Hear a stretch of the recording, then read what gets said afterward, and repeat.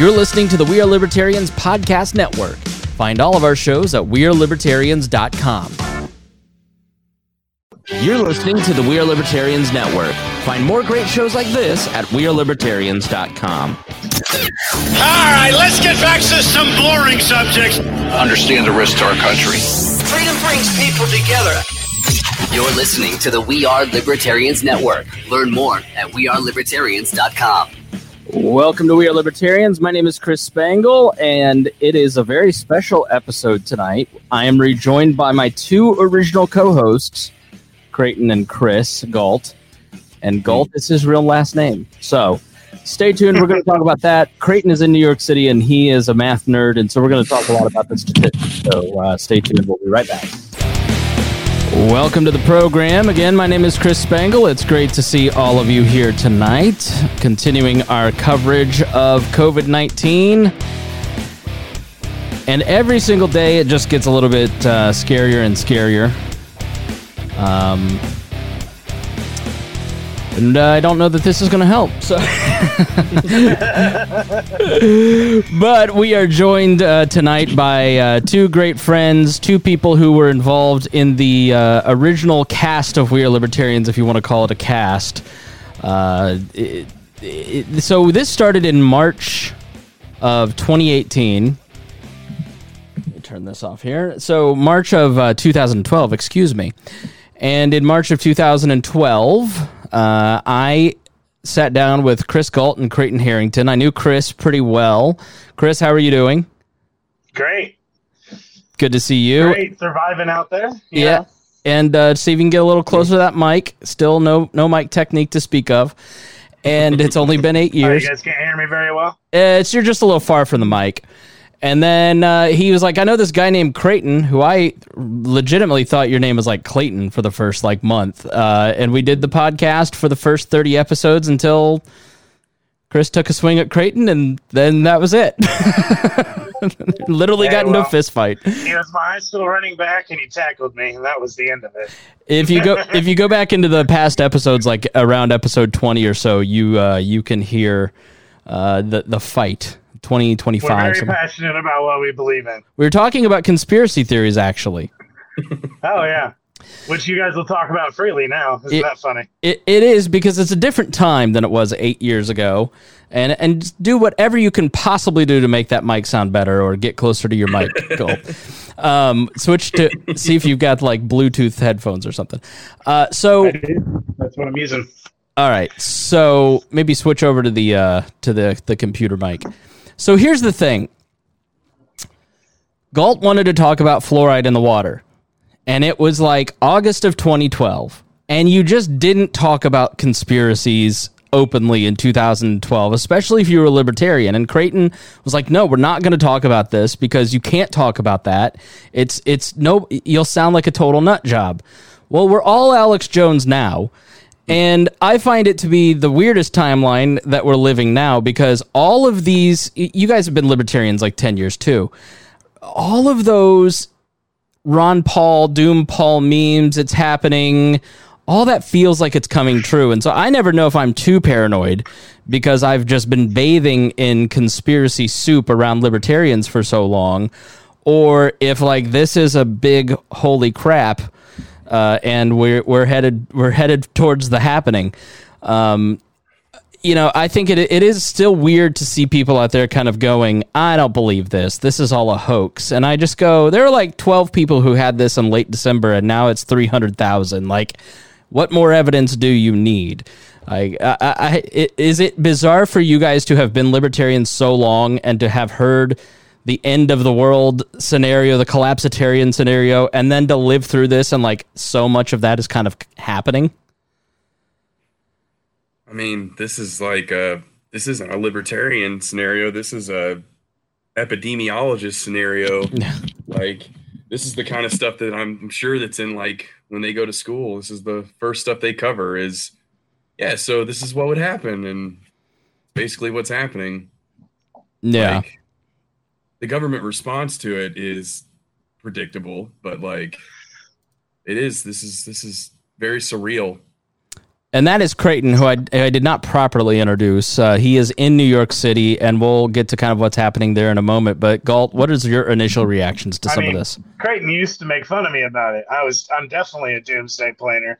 I mean, I had shelter stocked full of food. I've got ammo out the wazoo. I'm ready for this. I hope everyone else is.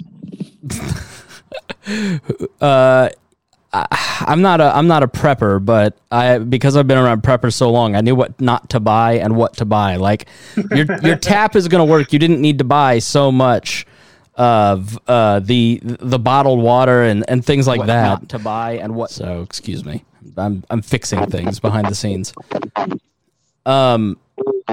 So Creighton, you're in New York City. What's going on there? Literally nothing. Like. Yeah, they're making it sound like on TV that it's like some Hollywood movie kind of thing or something like Red Dawn or something going on, but it's like it's not. It's just there's just really boring. Like there's no one out, there's nothing to do. So you're literally just hanging out in your apartment, watching TV, playing video games all day, which sounds great. I'm lucky enough to be able to work from home, so I've been in the apartment. For like it'll be work from home, stay home for 2 weeks on Tuesday. So and it looks like that's just going to keep going for I don't know, probably another month at least. Have you gone out at all? Yeah. Like there's no rule. Even the thing tonight, the shelter in place order tonight. That only says that you can't like he basically is saying all of the workers who are non-essential have to stay home. They can't go to work. And like if you go outside, you're supposed to stay 6 feet away from people and you can still go get groceries. And I think it's like the Italian style lockdown. But like the idea that you're not going to be allowed to leave your apartment is technically not true. They're not going to have like cops sitting at the front door making sure you don't leave. It's but like if you go outside and you like hang out with like a group of 5 people in the corner, then the cops will probably come and break it up. But like it's not like Red Dawn or anything, which seems to be the impression I've been getting. Like, oh my god, what's it like in New York? So I haven't literally just like everybody's inside their apartment. I haven't gone looking for this, but I've not seen it. I don't know that.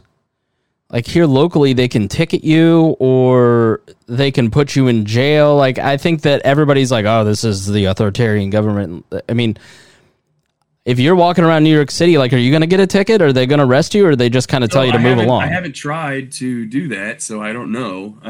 But probably not. Like I said, like you're allowed to go to the grocery store. You're allowed to go to the pharmacy. You're allowed to go to a bank. I can't imagine that if you were just walking and cops like, yo, where are you going? Be like, I'm going to go up to this grocery store right over here. Like, you just tell them where you're going. Like, granted, that's like, as a libertarian, that's like, yeah, here you are. Get out of it. It's none of your business. Like, am I being detained? Yeah, like, I get it. But I'm just saying that, like, it isn't kind of the kind of cliche sort of lockdown, what like the siege or something. Like right. It isn't like that. Not yet. Do you have concerns? Somebody turned off their headphones. Do you have concerns that things might get worse there? Do you think that they like? I had a friend in New York City. I was like, you need to come home. Like, get out of there.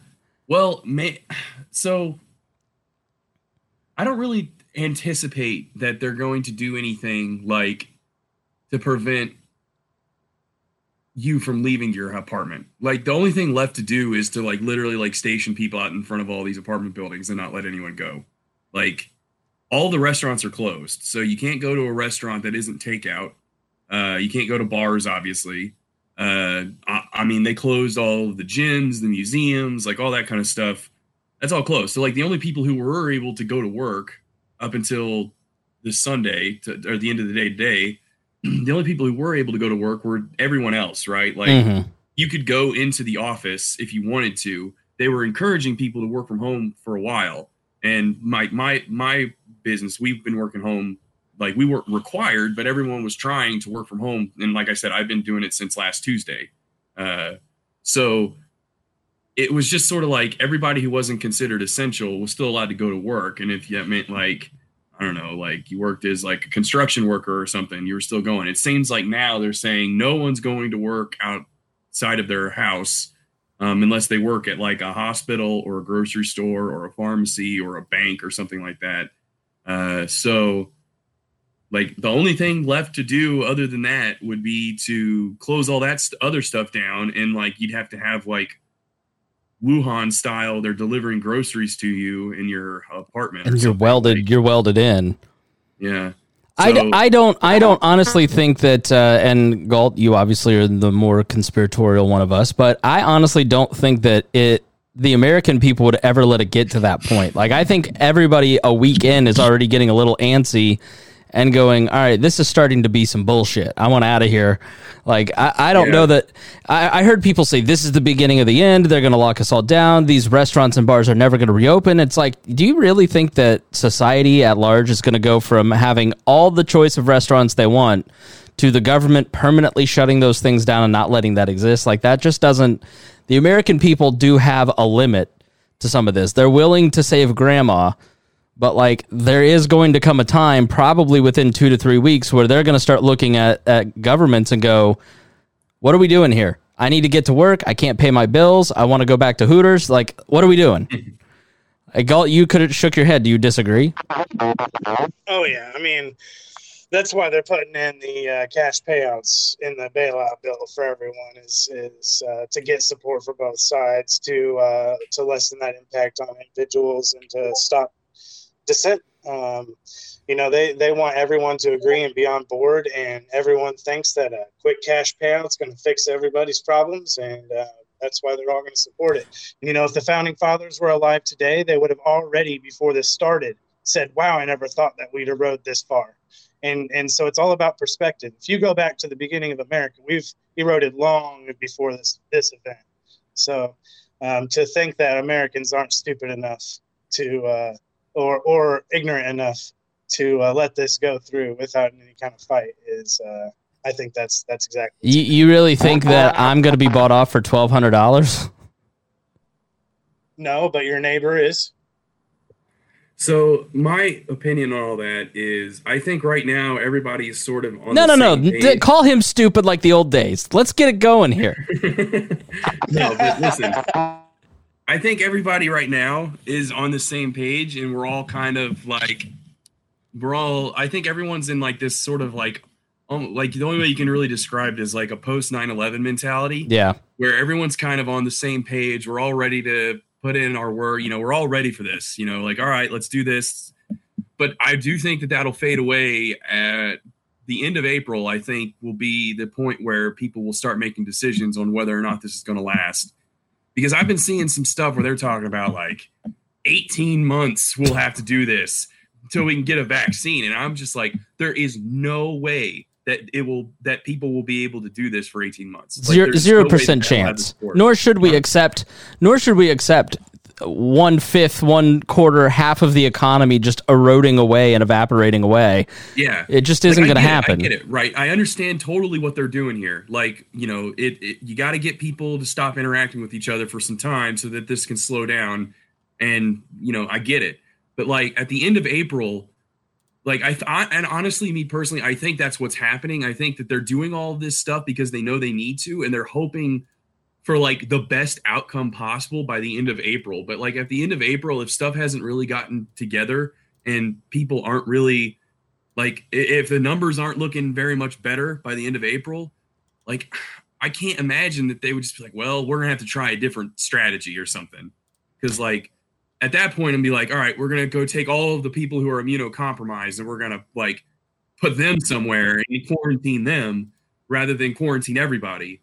And, that's where I think that it'll play out, because there's just there's just no way that like they're going to keep people locked down in some of these places for 18 months. Like there's just no way. What do you think, Galt?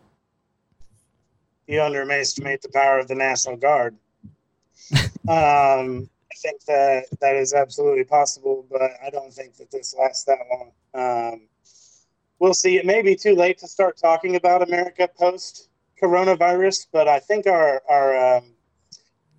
economy will look a lot different. I think we will lose about a fifth of what we have now.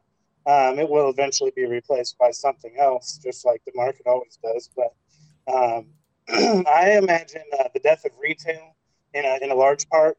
I think that retail has already been in trouble for the last 5 to 10 years, and it's only been getting worse for them. And I think that this is the dagger for retail. A lot of small businesses and a lot of large businesses will cut back on the size of their retail operations and head towards a more online approach, a more to your door approach. And I think that's going to be where our economy grows is after this is over and during it. We're going to adapt and find new ways to get food, to get supplies, to get things that we need, and be social with each other through other means than sitting in a restaurant or going shopping. I think that those days are gone, and I think that that'll become more clear as this goes on. I totally agree with you. I think that this has several big effects. Just the 2-week event is enough to really change the behavior of a lot of entertainers who said, all right, I need to start building my online platform, and I can build. They're doing what we have done at We Are Libertarians for 8 years now, which is I need to build an online community, and I've never had more people ask me how to do a video chat in Zoom than I have in the last week. Businesses like, these firms that normally would not be wanting to build online communities with their customer base are asking how to do that sort of thing. I think that this may be potentially problematic in that it drives us more deeper, isolated away from each other, less social in the physical realm. But I think this is the beginning of kind of what the Yang Gang folks, that sector, has talked about in terms of remote work, robotic work, and I just think that this was an opportunity for a lot of people to go, you know what, Tony at work is really a problem, but we can't fire him because we don't really have a reason. Well, Tony's not going to be back at work, so there may be some gained productivity there.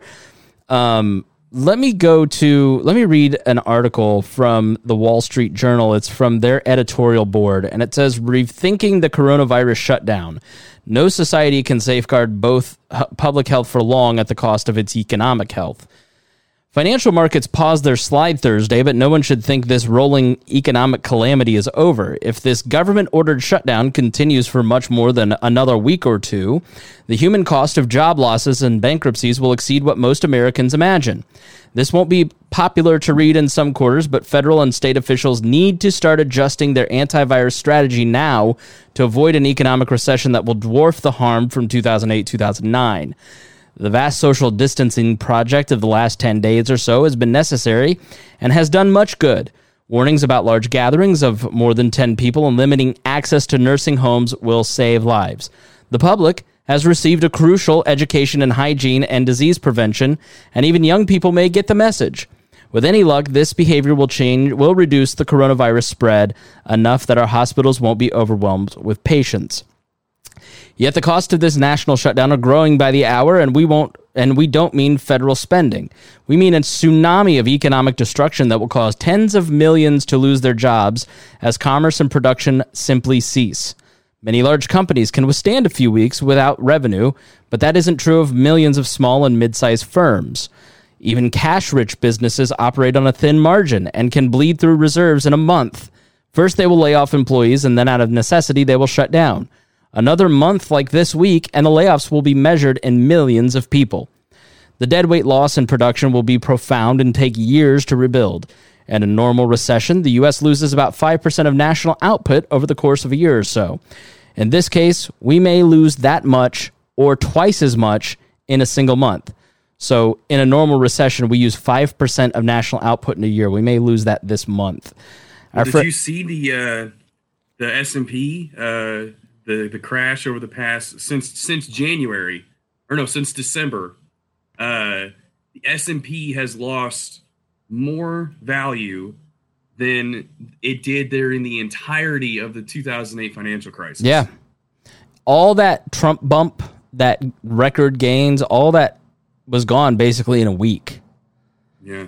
So well, that's because the reality is our economy is set up where all these businesses, most of them operate in a cycle of debt, where they're just like normal people. Normal people that are listening, I'm sure, have credit card problems and other bills and things that they have to take care of. Businesses are straddled with that debt as well, and that's because of the way we've set up our system, so that these businesses they take loans for everything that they need. Some of them even take loans to buy their own company stocks. So. And this has never been stopped. It's never been. It's something that we allow. And it's eroded. The reason this happens is because credit is so stupid cheap. Yeah. And it's so stupid cheap by policy. It's, it wouldn't be a libertarian podcast if we didn't talk about how much the central bank has to play with the fact that the reason our economy is on such shaky footing and something like this just could potentially destroy it has a lot to do with the fact that the artificial credit expansion of the past 25 years, 30 years almost, has made it such that you can't handle this kind of stuff. Like, you have to have a consistently growing stock market in order for some of these people to make it out. Like, their equity gets wiped out the minute their stock price goes down. And that's not a sustainable business model. And a lot of that is, it is policy. And like, a lot of people are talking about how this recession, the coronavirus, is going to cause this recession. That's true. Like, when you don't have people working, like, by definition, your output goes down when people are just consuming less, and which is what we're asking them to do, is to literally just, do less commerce. Like, it's natural that would cause a recession. The question is whether or not it's going to kick off a recession that's larger than it otherwise could have been. And if it's larger than it otherwise could have been, that more than likely means that it popped a bubble that everyone sort of has been thinking is there, but no one really knows where it's at. Meaning the credit bubble? So like the more, I guess I think that, yeah, there's like this problem now of like, well, what happens when all of these businesses have, like, there's been stories of like Boeing having to call in loans early. I think Heinz Ketchup called in a loan early. Like, there's like a lot of stories about how these businesses are like running through credit, and that's what they're trying to do to get cash flow. And, some of these guys, shot themselves in the foot, right? Like, I think Boeing or something did a bunch of stock buybacks, and they're getting a lot of heat for that because they did a stock buyback, and now they're like complaining they need a bailout. And it's like, if you bought back your own stock so that, that's probably, that was a bad call. But like, I guess the question on everyone's mind is whether or not this bubble is there and it'll pop because of this. Because like, if you look at like the growth of the S&P up until 2000, and you have the .com bubble pops in 2001. If you look at the growth of the S&P over all that time, there's like a around the beginning of the 80s, there's kind of a little bit of a growth trend that's not too crazy. And then you get like the 90s, and that's when Greenspan started doing his stuff. And that's when you start seeing the stock market shoot up. And then the 2001 .com bubble brings it back down. And then it comes right back on that track a little bit. It like starts growing at the sort of same rate. And then you get the housing crisis bubble. Housing market goes up, bubble. And then you have, to get out of that, we have this gigantic one. It's just like, if you just look at the S&P trend line over the past like 60 years, it's amazing. It's like an exponential growth. And like, the way I see it is, if this is like truly going to be a bubble popping recession, and we'll probably be back down to like the stock market being valued where it would have been had all of these bubbles never happened, which would be right around like the 1,000 for this S&P, which would be a ridiculous drop. But that's my kind of like anticipated worst case scenario for the economy, is that the stock market breaks all the way down to where it would have been had we never had like the .com bubble or the housing bubble or all of the stuff to get us out of those bubbles. Because in my mind, that's where it realistically would probably go. Okay, so, and they make the point in this article, they talk about how 20% unemployment or a loss of GDP of 20%. And kind of what you're talking about, I'm sure there's people out there going, this is just money. You guys are all thinking about money. What about the human cost?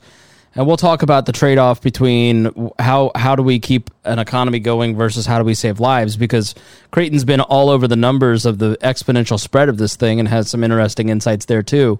But they continue, if GDP seems abstract, consider the human cost. Think about the entrepreneur who has invested his life in his Memphis rib joint only to see his customers vanish in a week. Or the retail chain of 30 stores that employs hundreds but sees no sales and must shut its doors. Or the recent college graduate with $20,000 in student loan debt taken on with the encouragement of politicians who finds herself laid off from her first job. Perhaps she can return home and live with her parents, but what if they're laid off too? How do you measure the human cost of these crushed dreams, lives upended, or the mental health damage that result from the orders of federal and state governments? And so they go on to basically say the politicians in Washington are telling Americans, as they always do, that they are riding to the rescue by writing checks to individuals and offering loans to businesses. But there is no amount of money that can make up for the losses of the magnitude we are facing if this extends for several more weeks. After the first $1 trillion this month, we will have to spend another $1 trillion in April and another in June. By the time the Treasury's small business lending program runs through the bureaucratic hoops, complete with ordering owners that they can't lay off anyone as pricing for getting the loan, millions of businesses will be bankrupt and tens of millions will be jobless. And so when we talk about some of these abstract concepts like bubbles and credits and charts and all that, I think people hear the abstraction of it all. But the reality is I'm the son of a small business owner, and I've grown up watching the decisions that my dad has to make sure that payroll is met. I work with small business owners who are figuring out how to make payroll through the next few weeks. And it isn't a matter of them going, I'm going to screw them to save myself. It's them going, how do I make sure that I have a business in 3 months? Because I have a bank to satisfy, I have inventory that I have to pay for, I have payroll that I need to make. And there should be one interesting note that in the episode where we talked about what has been passed, there was a paid time off, basically like a quote-unquote maternity leave for the COVID virus. Why do you think so many people just got fired? They didn't just get laid off. They got fired. Because then those companies don't show on their balance sheet that they have employees, because if they were forced to pay for that paid time off because of this, they would go out of business. There wouldn't be a business to return to. So it isn't a matter of the heartless, evil, capitalist businessman trying to screw the little guy. It's the fact that they're trying to figure out how to pay everybody too. And so the shrinking, and maybe you guys can talk to this, but the network effect. Think about when you go to Chick-fil-A and you're sitting in front of your Chick-fil-A meal, and there's probably 40 different suppliers that go into that meal. There's probably 40 different vendors that go into that. There's the styrofoam maker, the person that prints on the cup, the ink maker. Then there's the person who grows the lemons, who sends the lemon to help make the lemonade. And then there's the potato grower. And then there's the person that makes takes the potatoes and makes it the waffle fry. None of those 40 suppliers are getting paid right now either. And so when you basically halt an economy and you have just this massive shrinkage, it's such a shock to the system that if you look at the charts for the Great Recession that we lived through, it was like this. And then there's the Great Depression, and the last week and a half has been like this. And so we're facing a really tough choice, and that is, how do you keep an economy going to make sure that there's enough businesses to return to, versus the exponential growth of a pandemic that has the potential to kill millions of Americans and may, no matter what we've already done. And so, you know, I am somewhat hopeful that maybe we can, you never can count out the human species. We are a very efficient organism. We're always optimizing and maximizing. And so it's now a race between how much of the economy we destroy versus how quick can we build capacity at healthcare facilities? How quick can we make ventilators? How quick can hydrochloronic come online? How can we staff and put masks and personal protective equipment into hospitals and level that curve versus the maximum economic destruction? It's an incredibly complex problem, and unfortunately, we have the Keystone Cops running at the White House, because we have gone to the government and said, we want you to run even more of this complex economy. But I think it's a moment for libertarians to sit there and go, look at the complexity of the economy. There isn't one person who can run everything and manage everything. There are so many people who wake up every day excited to learn about pathogens. I'm not necessarily one of those people. I'm excited to wake up every day and learn about things and talk to you about them. But there's somebody who wakes up every day excited to grow turnips. There's somebody that's excited to wake up every day and sell cell phones. You know, like the total human action, Creighton, makes up a full market economy. It's incredibly complex. And what we're doing right now is shutting pieces of those down. And we need to get some of those pieces up, which is why I look at it and I go, we don't need everybody literally, we don't need to shut down every business. You don't need to close down a golf course. You don't need to close down. I mean, takeout and drive-through seems to be good enough. That's getting some hours to people to kind of help make some of that stuff up. You know, we don't need to necessarily have everybody just stay. Like, I don't need to leave my house. I can do all my work from here. Creighton can do all of his work from here. Galt, I don't know what you're doing, but you made all my work from here. I've been here for 2 weeks. Yeah, and so it's not that the economy is totally shutting down, but there are pieces of the economy that still need to run. So I don't know. I mean, when you guys look at that choice, that Sophie's choice of shut down the economy versus saving lives, I mean, how do you kind of conceptualize it?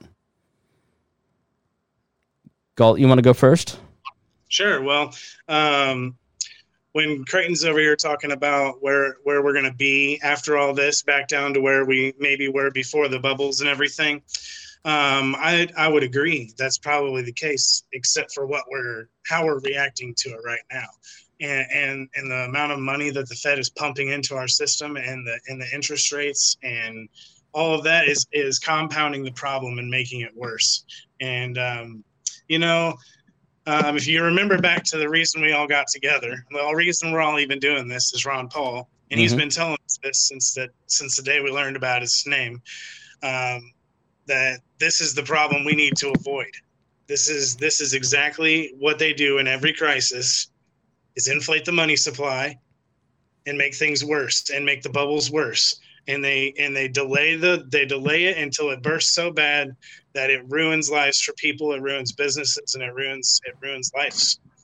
So yeah, I would agree with you, Creighton, that that's probably where it would go if we weren't making it worse right now. Yeah, those 12 literally voting on making it worse right now. That $1,200 check that you get is not free money. It's got to come from somewhere. They're just printing more money, which inflates everything. That's the thing, is that, like, and speaking of, like, the Pauls, Rand Paul got his diagnosis today, which he's the first of many, I'm sure, in Congress that's going to get it. But he's gotten a lot of heat for his no vote, because he put forth an amendment to say, all right, if we're going to pay for this, then let's take the money out of something else. And he wanted to take it out of the Afghanistan war. And of course, that amendment was shot down. So he voted no on the bill, and he's been getting a lot of heat for that. But, like, that's just the kind of thing, is, like, people don't realize that, like, yeah, there's long-term consequences for doing nothing here. Like, we have to do something to slow the spread of this thing, and, you know, otherwise people will die. But there are also long-term consequences with the way that we do that. And if the way that we do that is to just throw more money on the credit card, like you said, Spangle, like, say, all right, if we're going to pay for this, then let's take the money out of something else. And he wanted to take it out of the Afghanistan war. People will die. Sorry. Yeah. So, and anyway, the way that we do, like, we put it on the credit card bill, and that's just to get past this month. Like, you know, if we do this month after month after month, I mean, like, we're not going to have any money left. Like, we don't have the ability to. People think we can just borrow money until the end of time, and, like, as long as we can service that interest, then it's all good. And it's just like, that's not true. That's just not how it's going to work. And, you know, I don't know. That's one of the reasons that I don't think that, like, that you're talking about this trade-off between the human cost and the economy. Like, I think eventually, at the first sign of something getting good, I think people will start being like, all right, let's end it. It's not going to be one of those things where they're like, because they're like, you can see all these articles. They're like, oh, we got to do 18 months so we can get a vaccine, or we got to stay in afterwards because we don't want to have a second epidemic go through. If we don't do it right, then there could be a second pass through of all of the stuff. And it's like, look, the minute numbers start looking better in some places, they're going to be like, all right, let's loosen these restrictions and get people back to work. Because like there's just nothing. There's no way around it. Like there's no way that they're going to let this sit for months upon months upon months. Well, it's not going to do it. Because you're causing human pain no matter what. I mean, it's not a matter of being a cold, heartless bastard. Like, I mean, if you've seen any of the landlord emails going around, that's causing real pain by people not being able to pay their bills too. I mean, this is a two-part human tragedy. I mean, there's nothing about this that is even remotely good. But what would you say to somebody, Creighton, who's like, this heartless, cold bastard named Creighton, my aunt has COVID-19. And I mean, you've been looking at the numbers. I mean, New York numbers are scary. Like there were 16,000 cases on Thursday or Friday, and you said there may be 243,000 by Wednesday. Like the exponential growth of it is. Well, I don't know if I said that. It was in a group chat. You didn't say it publicly, but like the exponential growth here is huge. No, yeah. So like this is the problem with so like it's pretty easy to put this into a model and just map it to an exponential curve and see where you'll be. And not luckily, I say luckily in the sense of that it matches that model pretty closely right now. And you can kind of get an accurate count by doing that. And the further out you go, the more margin for error there is. And a lot of the models, and a pure exponential growth model is not taking into account mitigation factors.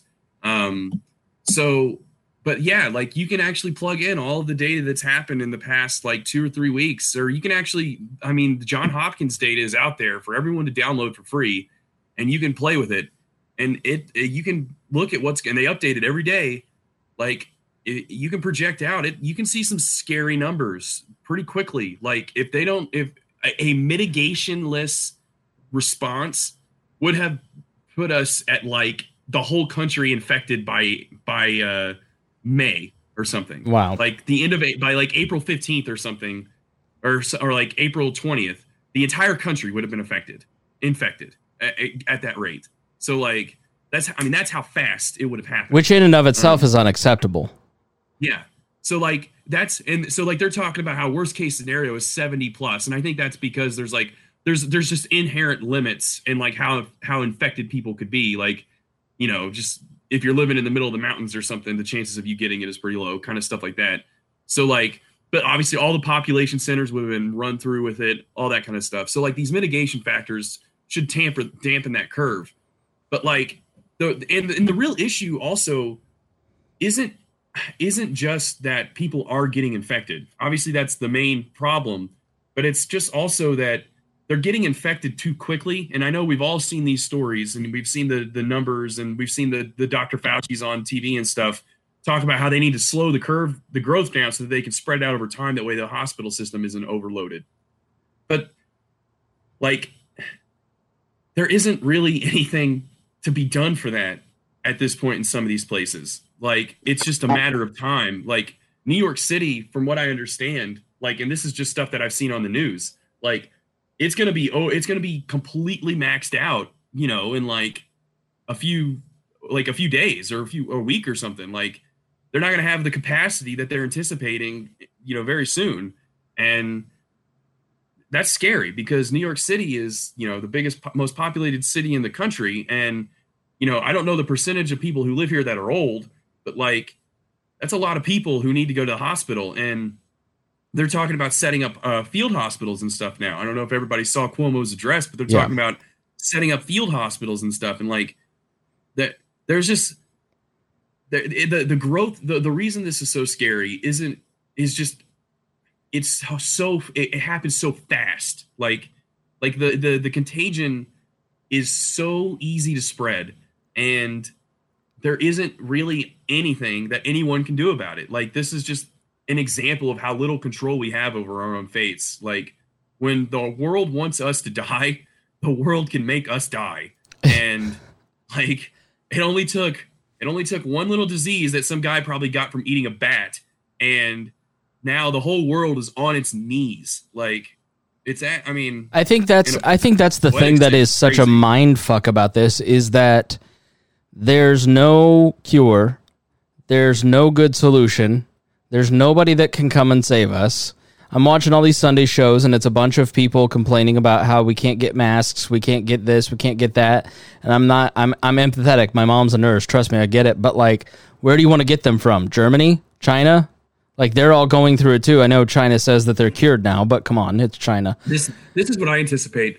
I think that if it does last for a long time, they're going to switch over into employing all these unemployed people into making this hospital equipment is what's going to happen. Yeah. So like you're literally going to have a bunch of people who are out of work. They're going to have programs where they literally hire them to make ventilators, to make masks. And that's going to be what all of these people are unemployed are doing until stuff gets under control.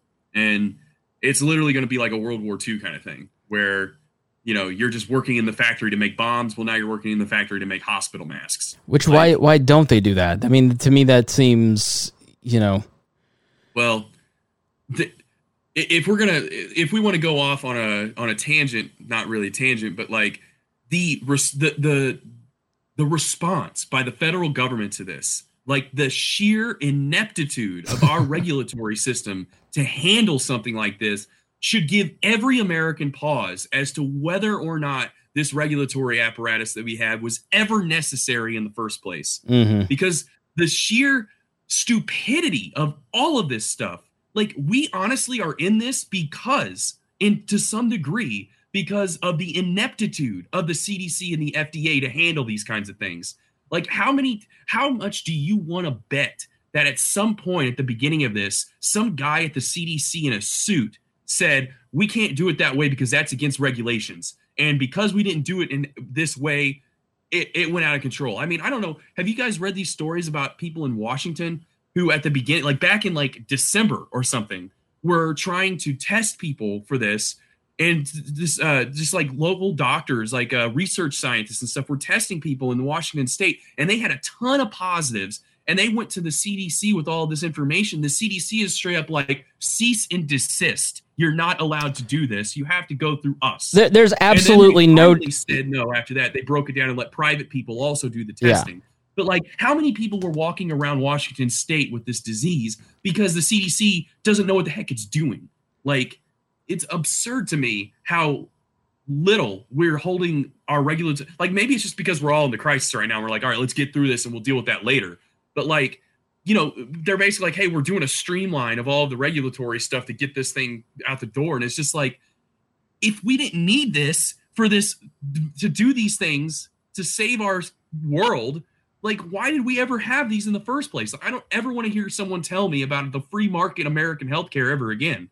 Like, the whole reason that we are even in this is because of the control that the federal government has had over our ability to make medicine. Like, it's absurd. Not to mention Trump's continual denial that this was anything of significance because he was so scared it would affect his economy and his reelection chances. When you give power to people who make life and death decisions, and then you end up with an idiot as president who's selected a bunch of idiots to be in charge of this stuff. Not that Fauci seems to be fairly competent. He would have been CDC director no matter what. But there is a continual march of information out of Washington, D.C. over the last month and a half of people going, Trump didn't want this to be a thing because he didn't want it. So they just didn't prepare, you know. And now I guess they're being somewhat effective. But the reality is, you're right. The federal government at every level and state governments in some places have been the hindrance here. They have gotten in the way. Galt, is this just one big giant conspiracy to usher in socialism? I've actually seen that. Let me preface that because that's unfair. Hold on. I have literally seen libertarians. Craig definitely just hit the nail on the head. Go ahead. You know, I don't really blame Trump. Our system wouldn't have been any different no matter who was in charge. And if I'm being honest with myself, I was in denial in the very beginning. I think a lot of Americans were And I think that that's an understandable position to be in as a leader of the country. But the fact is, Trump or not, the government did not react in time. And we now know without a shadow of a doubt that members of our Congress and government knew that this was going to be a major problem back in January. The intelligence, you and I, hold on. You and I didn't know that this was a hoax. Like, we didn't know it was real. Like, we don't trust the media. Nobody could trust the media. Oh, this is not a thing. This is not a thing. But we're not president getting daily briefings from the intelligence community, because that's the difference. Is Trump saw in his intelligence briefings that this was going to be an actual thing, and that's when he could have started marshaling, like, hey, let's start bringing some troops home. Let's start bringing, excess from overseas. Let's start bringing masks and ventilators back. Like, and none of that happened. And now we've got a situation where you've got 50 states competing with each other against every country in the world, and it's just a disaster when you could have had more lead time. The thing that we need now is time, right? Like, to build capacity. If we'd been building capacity for 3 to 4 more weeks because somebody in the government had taken this more seriously, then maybe we'd be in a different position. But it's really like, I just look at... That's a fair point, but like, listen, let's be honest, like, every time this has happened before this, every pandemic, quote, pandemic that we would have had before this has not been a pandemic. Right. Like, SARS was probably the worst other than this, and it wasn't a worldwide pandemic. It was really bad in Asia, but it wasn't like it blew up across the world.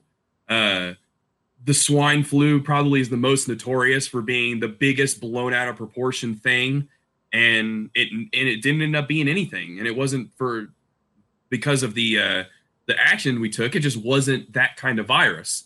So, like, the only time that we can ever have anything remotely similar to this that we can think about is the Spanish influenza in 1918. That's the closest thing that we've got. And, like, that was a bad deal. That was really bad. But like how I'm not trying to defend Trump here. Like, I think that he did kind of clearly put his emphasis on the wrong thing, right? Like, he was more concerned about putting his head in the sand. But at the same time, everybody kind of had their head in the sand. Nobody was, like Galt said, no one was taking this seriously at first.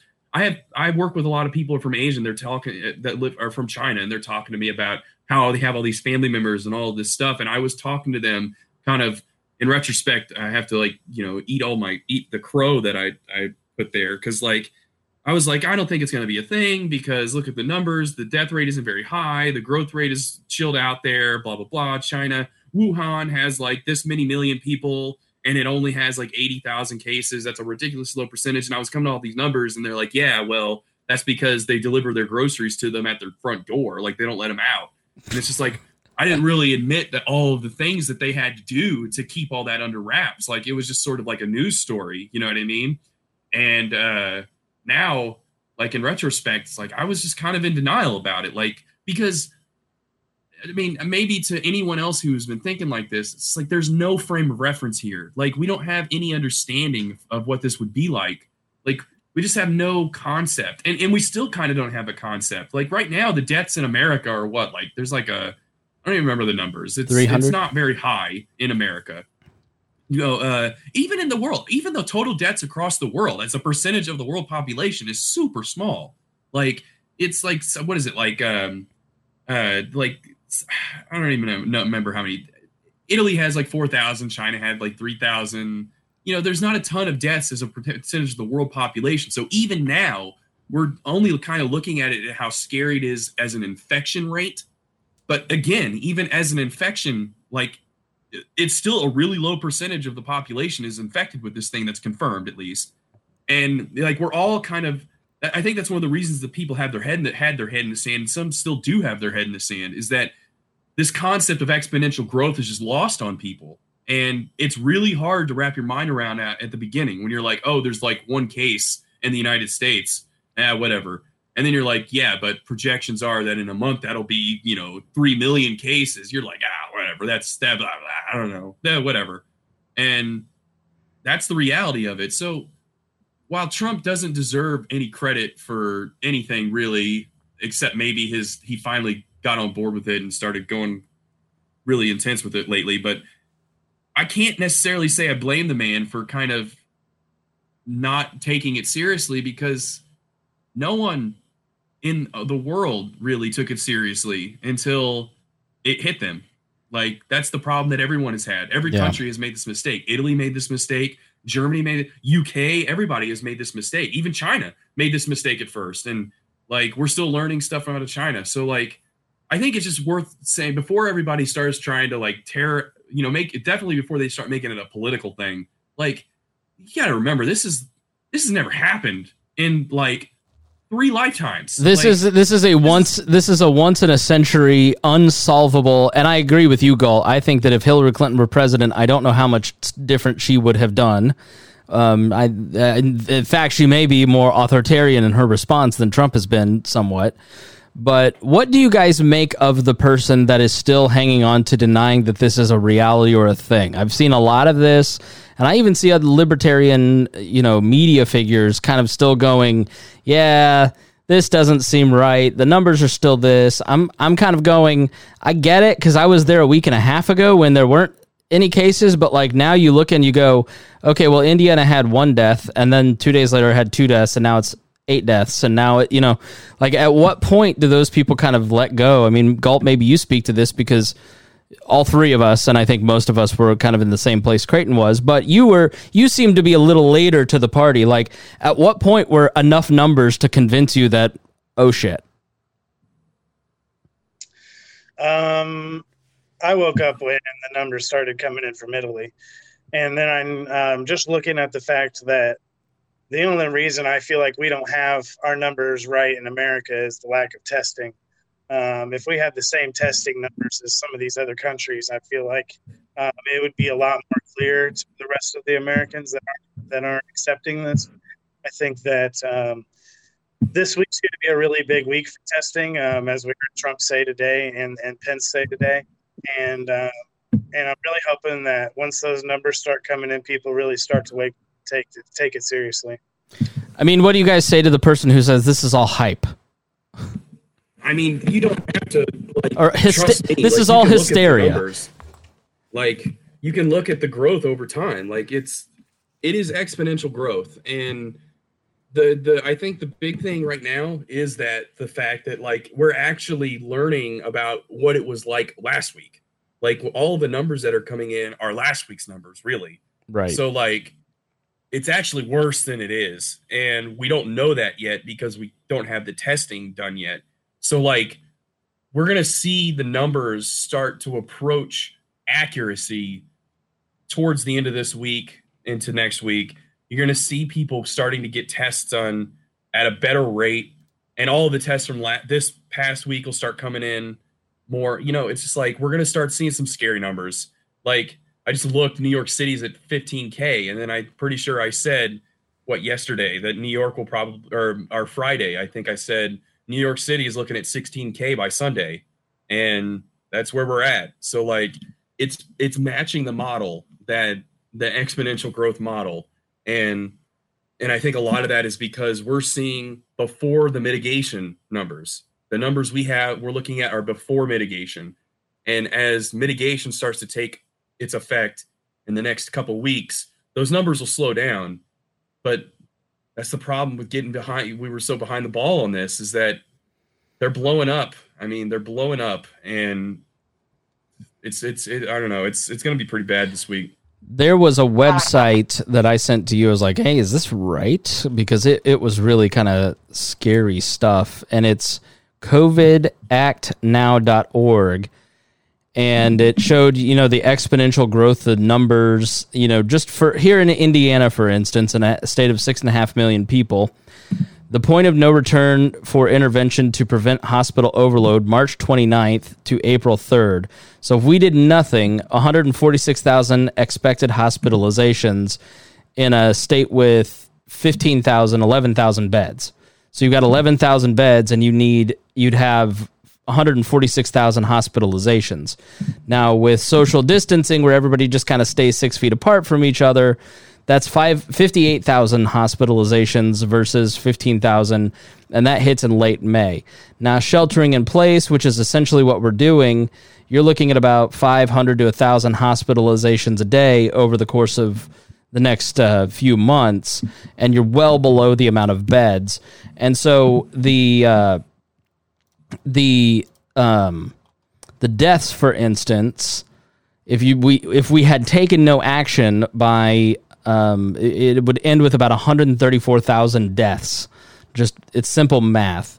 And then with 3 months of social distancing, it's 100,000 deaths.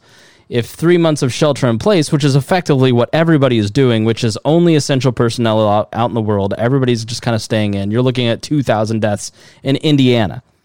So 100,000 versus 2,000 is a really big drop. And so you had to act because I think, Creighton, part of why I think a lot of people have a hard time looking at this is they look at math. I'm not a math person. I'm a people person. And so how do you just quantify lives like that? How do you just look at these numbers and go, this is a statistical probability, but in reality, just like when we were talking about the market, the abstraction of it is maybe I don't get it, but it doesn't mean that that's not real. Like, how do you look at this being a math person and go, if they're saying 100,000 deaths in Indiana, if we do this thing, how do we know that's true?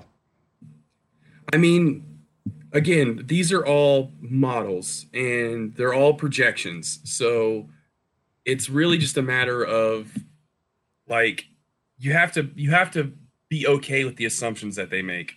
And nevertheless, like, this is literally what epidemiologists do. Like, they like have ways of modeling pathogen outbreaks. They mitigation factors are built in and stuff. It's just like, I don't know, like, there's nothing that we're really familiar with other than maybe like interest or something that has like any kind of exponential growth in it. Like, I mean, this whole thing is literally like a homework problem. Like when you take in like calculus 1 or something, this is like a homework problem. And I don't know, like, if people don't trust it, I don't know what else to tell you. Like, the math behind this kind of stuff is solid, and we're getting the numbers every day updated, and it just keeps fitting that curve. So like, it's going to keep doing it unless we do something different. Like, is it hard for spiritual creatures to be enumerated like that and have it be accurate? Is that why there's maybe the disconnect? It's just hard for people to accept that our value as human beings can fit into something like that. I mean, I don't think it's anything to do with that. Like, this is just like, it's just a description of the transmissions of diseases. Like, it's just like, if A turns into 1 and then A and B, then A, B, C, D, like, you can just look at it. Like, if each thing doubles, then like, you're not really quantifying anything other than the fact that these people weren't sick and now this many people are sick. Like, it's there. Like, it's the numbers are right there. Like, you can look at them. And unless you just believe that there's some worldwide conspiracy that are making up fake numbers, I don't know what else to tell you. Like, Gulp. Well, I want people to know, wake up. Get inside, and if you're not essential, keep people safe. Do the right thing. Like, it's don't make the government bring in the military and force people to do it. It's really sad when I see I know a lot of people that work at the Comcast store here in Indiana. Now, because I used to work there. I used to be in retail, and I know how crazy customers can get. They're limiting customers, only a few customers at a time can come in the store for distancing, right? Everybody stands certain feet away, all that. So you have a line of people outside because that store is always busy, and you have customers that are so angry and call it a hoax and call it, misinformation that they're. How annoying is it that we are doing this? Literally willing to break the windows. It's really sad that people are just not accepting this, and it's disproportionately the older generation. Yeah, that's sort of my point. Is that how annoying is it that you're kind of breaking up, Galt, so I'm going to just talk over you. How annoying is it that we're all making this sacrifice for the boomer generation, and they're disproportionately the ones that don't believe this is real? And you're just like, You know what? So, this is where like truth is stranger than fiction. Have you seen that? Like, and I'm gonna make a stupid reference here, but it's perfect. Have you seen that episode of South Park where the old people invade the town like Red Dawn? The episode's called Gray Dawn. Yeah. You know how they ended up beating the old people? How? Is they locked up the country kitchen buffet so that they couldn't go into it, and it didn't open up at 6 a.m, and then they starved them out by closing the country kitchen buffet. And the reaction from older generation to this whole thing has sort of mimicked that, where they're like, I gotta go to Applebee's after church. It's my right as an American. Like, it's just like they can't handle the fact that they can't go to some of these sit-down restaurants. And I'm just sitting here thinking, like, you really gotta go to Applebee's that bad? Like, it's really just, I don't get it. I mean, I don't fully like. Listen, I'm a person that needs to see, or I'm an experiential person. To fully understand something, I need to experience it with my senses. Like, I just am that type of person. So but you know, I don't want to be the, maybe I'm the gullible idiot Galt that the government. So, and Galt is one of our more conspiratorial people. And this is one thing that I found early on. Like, I listened to Alex Jones a lot because it's hilarious. And the natural news guy is on Alex Jones saying the exact same thing that Michael What's-His-Face was saying on Joe Rogan, who saying the same thing as Fauci. And I'm like, all right, guys, when everybody's in agreement that this is a thing, maybe we ought to pay attention. And we have 3 months of actual data. So I guess I just have not gotten the whole, you know, I'm going to try to play it cool and be better than this. But I have genuinely seen this is all just them conditioning us for socialism to be ushered in, and not saying that's not the case. I mean, but the reality is that sometimes when, you know, I know that everybody cries wolf a lot, but sometimes there's a big wolf.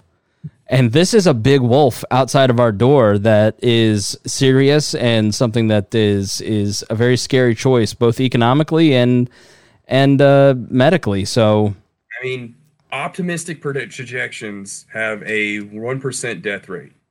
Optimistic projections. Okay. That's 70% of the United States gets infected by worst case scenario. And I don't know why it's 70, but let's say it's 70. That's what, like 200 and something thousand people ish, or not 1,000, 200 something million people, give or take. You know, 1% of that is 20 something, or is 2 million or so. That's 2 million dead Americans. Like, how many people know how many people died in, say, World War II or the Civil War? Some earth shattering events as far as the United States is concerned. It's like in the 100,000s. Like, people don't really realize, like, you know, percentages, a 1% sounds great. Like, oh man, 1% chance of dying. That's like 99% chance of not dying. And it's like, that's probably an overestimate because we blah, blah, blah. It's probably lower than 1%. It's just like, yeah, that's technically true. You're right. But that doesn't change the fact that there are 300 million people in this country.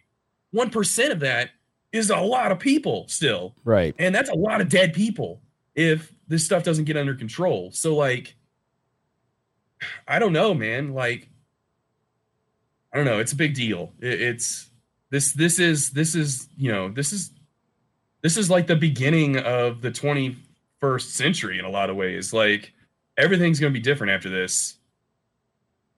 In what ways do you guys think that it'll be different? I mean, I think the big one is going to be what you guys were talking about at the beginning, where there's going to be this like emphasis on sort of like decentralized working, right? Like, if people weren't doing work from home beforehand, they sure as heck are now. And they've been forced to, for sure now. But there's a lot of places that worked on that had the capacity for work from home. They just had the ability to do it, but they never actually had, maybe the people who run the company weren't really on board with it. They were kind of old school, stuff like that. But this is, you know, if you can maintain your output level, if you can maintain your product growth while having everybody work from home, I mean, that really changes a lot of things. And it's just like, you know, it was this big thing when Amazon was like, you know, here's this company that doesn't have like a brick and mortar. It's all online. And whoa, this is crazy. Like, I can go buy stuff and not have to go to an actual store. And there was this kind of weird thing. But like, imagine everything's like that, where like there isn't really a location. There is, I'm sure there's an office somewhere, but like the office is just there for a mailing address. It's only there because you got to have one. But the fact is that it employs people across the globe and they all work from home. Like that's definitely something that's going to pop out of this for sure. Like I can't imagine that it won't. I also think that if we do the hospital thing that we talked about, where people who are unemployed start making things hospital equipment, depending on how that plays out, that alters the direction of your economy to some degree. And like, do you become a world powerhouse supplier of hospital equipment at that point? Like, why would you change back? Like, why would you get a job making respirators and then the crisis is over? Like, I mean, why would I stop making respirators? Like, like you force the economy in a certain direction, it probably stays going in that direction now. You've kind of like shifted the bedrock to some degree. So like, I don't know. Like, I don't know if I think that it's going to remove the desire of people to go out and like shop or go to restaurants and stuff. I think that'll still be there. But yeah, like a lot of people are going to be, I honestly hope that the biggest thing that comes out of this is people are a little bit more responsible with their finances. Like people don't think that it's just going to be okay to like rack up debt and hope to pray to God that you're employed enough to service it. I'm hoping that, because like even before this, the problem was like, there was like, I think was it like 1% of Americans had like $1,000 saved in their bank account or something. Like it was like, there's a really bad problem of people preparing for emergencies. And, we're all probably, no one's does it perfectly, but like a lot of this also has to do with the fact that we just aren't really financially prepared to deal with the case that we won't be employed. And that's just an irresponsibility on everybody's part individually. Like that's just one of those things that thriftiness kind of culture, you're supposed to learn that growing up, and you're supposed to be a responsible adult. That's what you do. And we just, as Americans, are really bad about doing that. This is like, oh, well, I work paycheck to paycheck and I can't help it. Like, I don't care what you say. You can put away some money in just in case money. Like that, everyone can do that if they're employed. Yeah, this is the third major economic crisis in my adult lifetime in the last 15 years. And the best that they've been able to do is $250 that I had to pay the government back for. And then, let's say $2,000 for this that I'll probably have to pay. Even AOC today on one of the shows was saying, yeah, we'll just tax them back. I mean, so the reality is that the best the government can do in an emergency is $1,000 a month for you for a couple months. Like, I totally agree. I think that this is a reorienting event, and I think that it is, I had 2 great family nights the last 2 nights, and I hope that continues. I think that being forced to slow down, being forced to re-examine your priorities, being forced to get in touch with the values that my grandparents who, my grandfather was in World War II in the Pacific. If you watch the Pacific, that's his story. And then he came back, married my grandmother who grew up in the Depression. I mean, they had a different way of living. And when they passed away, they were able to leave significant wealth to their family.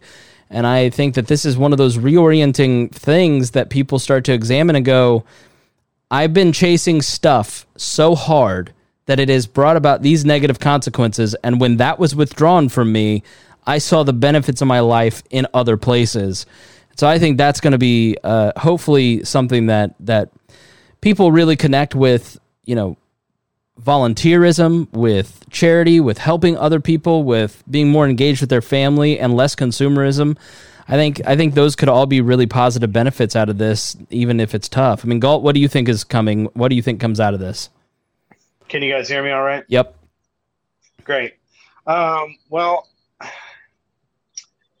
here's what I want. Here's what I want to paint a picture for people. I want people to understand that we didn't have a very good government action in the very beginning, right? But you saw those greedy corporations shutting down their stores, limiting hours, doing their distancing, the things that they needed to do, the things that they needed to do for society before there was ever a directive from the government, before there was ever told to or forced to. Now, I know there are exceptions in plenty of businesses that are still fighting that. But when it comes down to it, you're talking about the way humanity is, and that goes even to businesses too. People own businesses. Businesses aren't just a thing, and people at the top that run those are, like, for example, my company. I'm really proud of my company because they responded to this really quick. They sent all workforce home to work from home, and they shut down 80% of the retail environment right away. No questions about it. And guaranteeing pay even for their employees. So that wasn't something that, the Trump administration told them to do, right? So I want people to see that in a libertarian society, those same things would have happened. Those same things would still have happened from companies. And, when Creighton was talking about the FDA process being so backwards and incompatible and the healthcare regulations, because it took so long for testing to get right. Well, in a libertarian society, Tesla and GM that got permission today to start building respirators, that would have happened weeks ago. Right. Supplies and things like that masks, 3M's making masks now. Cruise ships had asked for permission to be hospitals. All of those things would have just naturally happened because the market was demanding those services. So that's what I want people to understand, is that in a libertarian society, we would have, as a collective, as a human race, we would have reacted faster to this. We would have had nothing standing in our way for making the right decisions, and we would have done it together. And that's what I think is really eye-opening about this whole situation. Yeah. That I hope that's the biggest positive that comes out of this, is a strong reevaluation of regulations. Obviously within the healthcare industry that come out of this. Like, I was reading that you have to, if you're a hospital, you have to ask permission to buy more beds. Like, if you're just a hospital, you have to ask a bureaucrat for permission if you want to purchase more beds for your hospital. You have to show a certificate of need to buy more beds. In what universe is that logical in any way, shape, or form? That right there strikes me as like straight up cronyism. There's probably like some hospitals like, hey, we need to make sure that we're not getting outcompeted by other hospitals, so we're going to put like artificial caps on how many beds you can buy or stuff like that. And then they'll be like, yeah, and we're cozy with the bureaucrats. Like, that doesn't strike me as, there's no obvious need for something like that, but it's a regulation that is now obviously a hindrance to what we're trying to do. And it's just like, why do you have to ask for permission to make respirators? Like, why would you ever have to do that? If you can make a working respirator, then make a working respirator. Honestly, some of these companies, I would have more respect for them if they would have just started doing it. And then later they could have been, it's better to ask for forgiveness than permission. The public outcry, if they got busted by the federal government for doing that, would be enormous. And I'm sure that they're already doing it. I'm sure GM, it takes a lot of effort to retool a factory from making cars to making ventilators. So I'm sure it's not a thing that they can do in a day and a half. They probably got to figure a lot out, and they're probably just going to do it. Just like Miller Lite and Coors didn't need permission to just start making hand sanitizer. They just did it.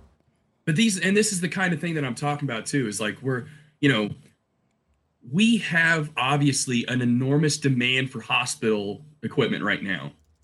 And to the ability or not of our companies to meet that demand ought to be limited only by their inability to meet that demand. There should be no limitation on their ability to meet that demand because some dudes in some suits who are citing some federal code that was written like 30 years ago probably by some hospital exec shouldn't be the guy who's saying, yo, you can't do this. To benefit some special interest group. File this form, then you go stand in line, file this form so that you can make this thing.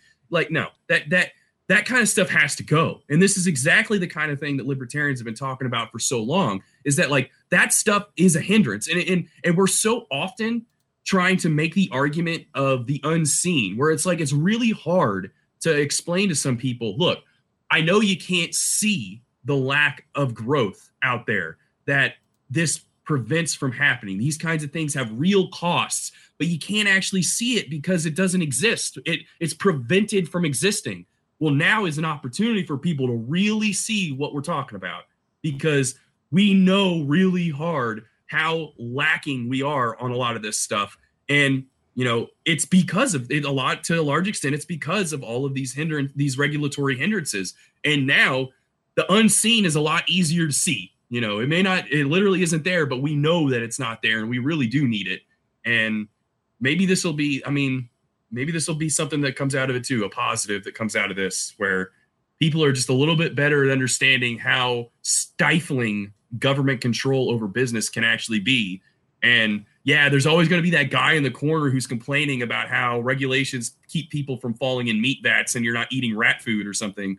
But this is a real, actual, factual human cost to government burden. And how many people are going to die because the FDA had to have some stupid rule set up 50 years ago to deal with, they're talking about vaccines usually take 15 years to make a vaccine. And we got to make it in 18 months. You need to make that thing in 2 months at the most. I don't even know what you're talking about. 18 months. Don't give me that. You guys can do better than that. I'm sorry. The FDA should not be, it should be as long as it takes to make the vaccine, not as long as it takes to get approval for a vaccine. Yeah, and that's a real shame, because you see all how proud they were. They were like, oh yeah, it normally takes us 6 months to approve a vaccination like this, and we did it in 48 hours. We were so proud of the work that we were able to accomplish through emergency provisions. And I'm just like, yeah, but now we have one test and that's it. There's no competition in tests. There's not better tests. There's not multitudes of tests. And if there were, you can guarantee that they would be better tests. They wouldn't have to swab, areas you don't want swabbed. You'd have results a lot faster, and you'd have drive-through testing all over the place, like in South Korea, where they're not blocking those things. And the real damage to the economy, I mean, a lot of it's already done, but a lot of this could have been avoided in our society, because testing, if the supply was there for the testing and there were so many different options, employers could buy those tests they would buy them in bulk. It'd be a fraction of the cost, maybe $5 a piece, let's say, for an example. And then every morning you wake up and your employer says, all right, take your COVID-19 test. You passed your test, you can go to work. And then now you keep the economy going, and you don't have, and you're not carrying the virus. And you go home and you go to sleep. You wake up the next day and take another test for $5. It's your value is worth way more than $5 to a company. And a lot of this damage just could have been avoided. And that's exactly what South Korea did. South Korea had proliferated testing, and they had it early, and so we never would have gotten to had we taken this seriously and had we gotten testing and had they been able to do the testing, then we would be in a much different conversation than the one we've had tonight. Because in South Korea, for instance, they've done a lot of testing. Everybody wore masks. You got your temperature booped on the forehead before you walked into whatever you were walking into. And so then they isolated the people that were sick. And that, I think, is honestly where I'm not expecting Boogaloo or the Great Depression here. I think that within the next month, testing is going to be it's going to be out there in a very proliferated way. I think you're going to see capacity, as long as we can, it's a race, just get the capacity up at these hospitals. And then it's probably a much different conversation. And I'm not saying it right, hydrochloronique has shown, I know one personal case where it totally turned this person's situation around for the better, which is why Trump keeps floating it, because he's like, there's a fix coming, please don't wreck my economy, I want to get reelected. But it truly is a hopeful thing that they're doing trials in 70,000 people with this drug, right? So that's not a trial. We're just going to let people use this and then call it a trial, so we're not liable for anything that happens. So I hope that we can get this all fixed. It was great talking to you both. I mean, let's give final thoughts as we usually do. Galt, final thoughts for the episode. Well, and to add on to that comment, you always have been the optimist of the three of us. I definitely say Creighton's probably the pessimist, and I'm probably the realist. I see it as it is. I call it how it is. And, I really hope people stay vigilant and do the right things right now. Take it seriously, but also don't trade away all your liberty for some temporary safety for a month or two. Don't trade away everything that our forefathers have fought for and everything. Don't throw it all away just for this moment in history that will be over. It won't last forever. And yeah, it was really great being on with both of you guys. Good to see you guys again. And thanks again. Creighton?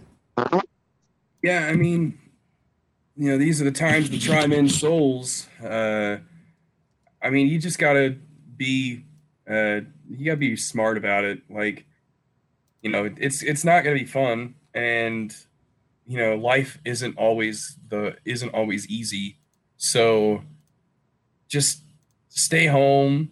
Respect the fact that this is just a thing that's gonna happen, and you're gonna have to deal with it, and it'll pass, and life will move on. But it's either going to move on into a better direction or it's going to move on into a worse direction. And a lot of that can be decided by each of us individually about how we react to this. So, like, to be serious, stay home, do what you can to help. And in a lot of ways that means help. That means you can't actually, interact. I mean, you can't actually interact with people. So, like, but, I don't know, like, just stay safe and we're going to get through this, but yeah, that's it. I would add, organize a blood drive. There's a major blood shortage, as you heard on an episode recently, and they need people to virtually organize blood drives. So you just sit at your house and then help set that stuff up. The need, people still have accidents. People still have surgeries. There's still a need for blood. And so one guy was like, what would they need blood for with COVID-19? Idiot. There's still going to be, it's like people don't think, like, just because the hospital has 100% capacity of COVID patients, they've got 80% full of accident victims, or gunshot Think wounds. about how bad it is for the pregnant women right now. Right. Oh, I mean, the elective surgery stuff, the small tragedies out of this of people who weren't going to get the knee repaired that they've wanted repaired, or the life-saving cancer surgery that isn't going to happen for months now and risk their lives. Like, there's a million tragedies out of this, and it's truly terrible. And, I think putting your energy into something positive can really help deal with the anxiety, like organizing a blood drive, or Joanne Fabrics is helping organize a mask drive. Yeah, I know that isn't 100% effective, but a mask will help stop the nurse from carrying the disease to other people. So there are things that people can do that can really help. Call up your local food shelter and say, what help do you need delivering meals to people who need food? The need is tremendous right now, and they need more volunteers. So there's a lot of ways to be helpful, and there's a lot of things that you can do. And I would encourage you that if you're feeling a lot of anxiety, put it into something you can control, like one of those volunteer activities. And that will really help you deal with a lot of that. You'll do a lot of good. You will also feel a lot better, and maybe find some community when you need it most. And so with that, I want to thank Creighton, Galt. Thank you both for being here. Thanks, Spangle. All right. And I want to thank our patrons. You guys keep the bills paid, and you guys have been so generous this month as we face turn down. We've grown in Patreon, and I really do appreciate that, because I expected the exact opposite. Matthew Durbin, our $100 a month folks are really just coming through strong for us, and we really appreciate them, starting with Ryan Hold, Matthew Durbin, Christy Avery, Jeff Bennett, Jason Doolittle, Ed Brehab, Craig DaCosta, and a new one as of today, Anthony Meyer. Thank you so much, and we're so happy that you have come on board. So thank you so much for supporting the show. And we will see you tomorrow. I will not be here. It will be Hody. Hody will host tomorrow. I will be back Tuesday night, and you can watch the program live. So with that, we thank you so much for being a part of the show. And please, if you get anything out of this, spread the word. That's how we grow. You're listening to the We Are Libertarians Network, and you can find more great shows like this at wearelibertarians.com. Shows like We Are Libertarians with Chris Spangle, The Brian Nichols Show, The Boss Hog of Liberty, Now Hear This with Chris Spangle, Gingerarchy with Tricia Stewart-Mann, and our training podcast, Upward, Libertarian Activism. All of these shows are supported by our patrons. If you'd like to become a Patreon member, visit wearelibertarians.com. Thank you so much for listening to this show.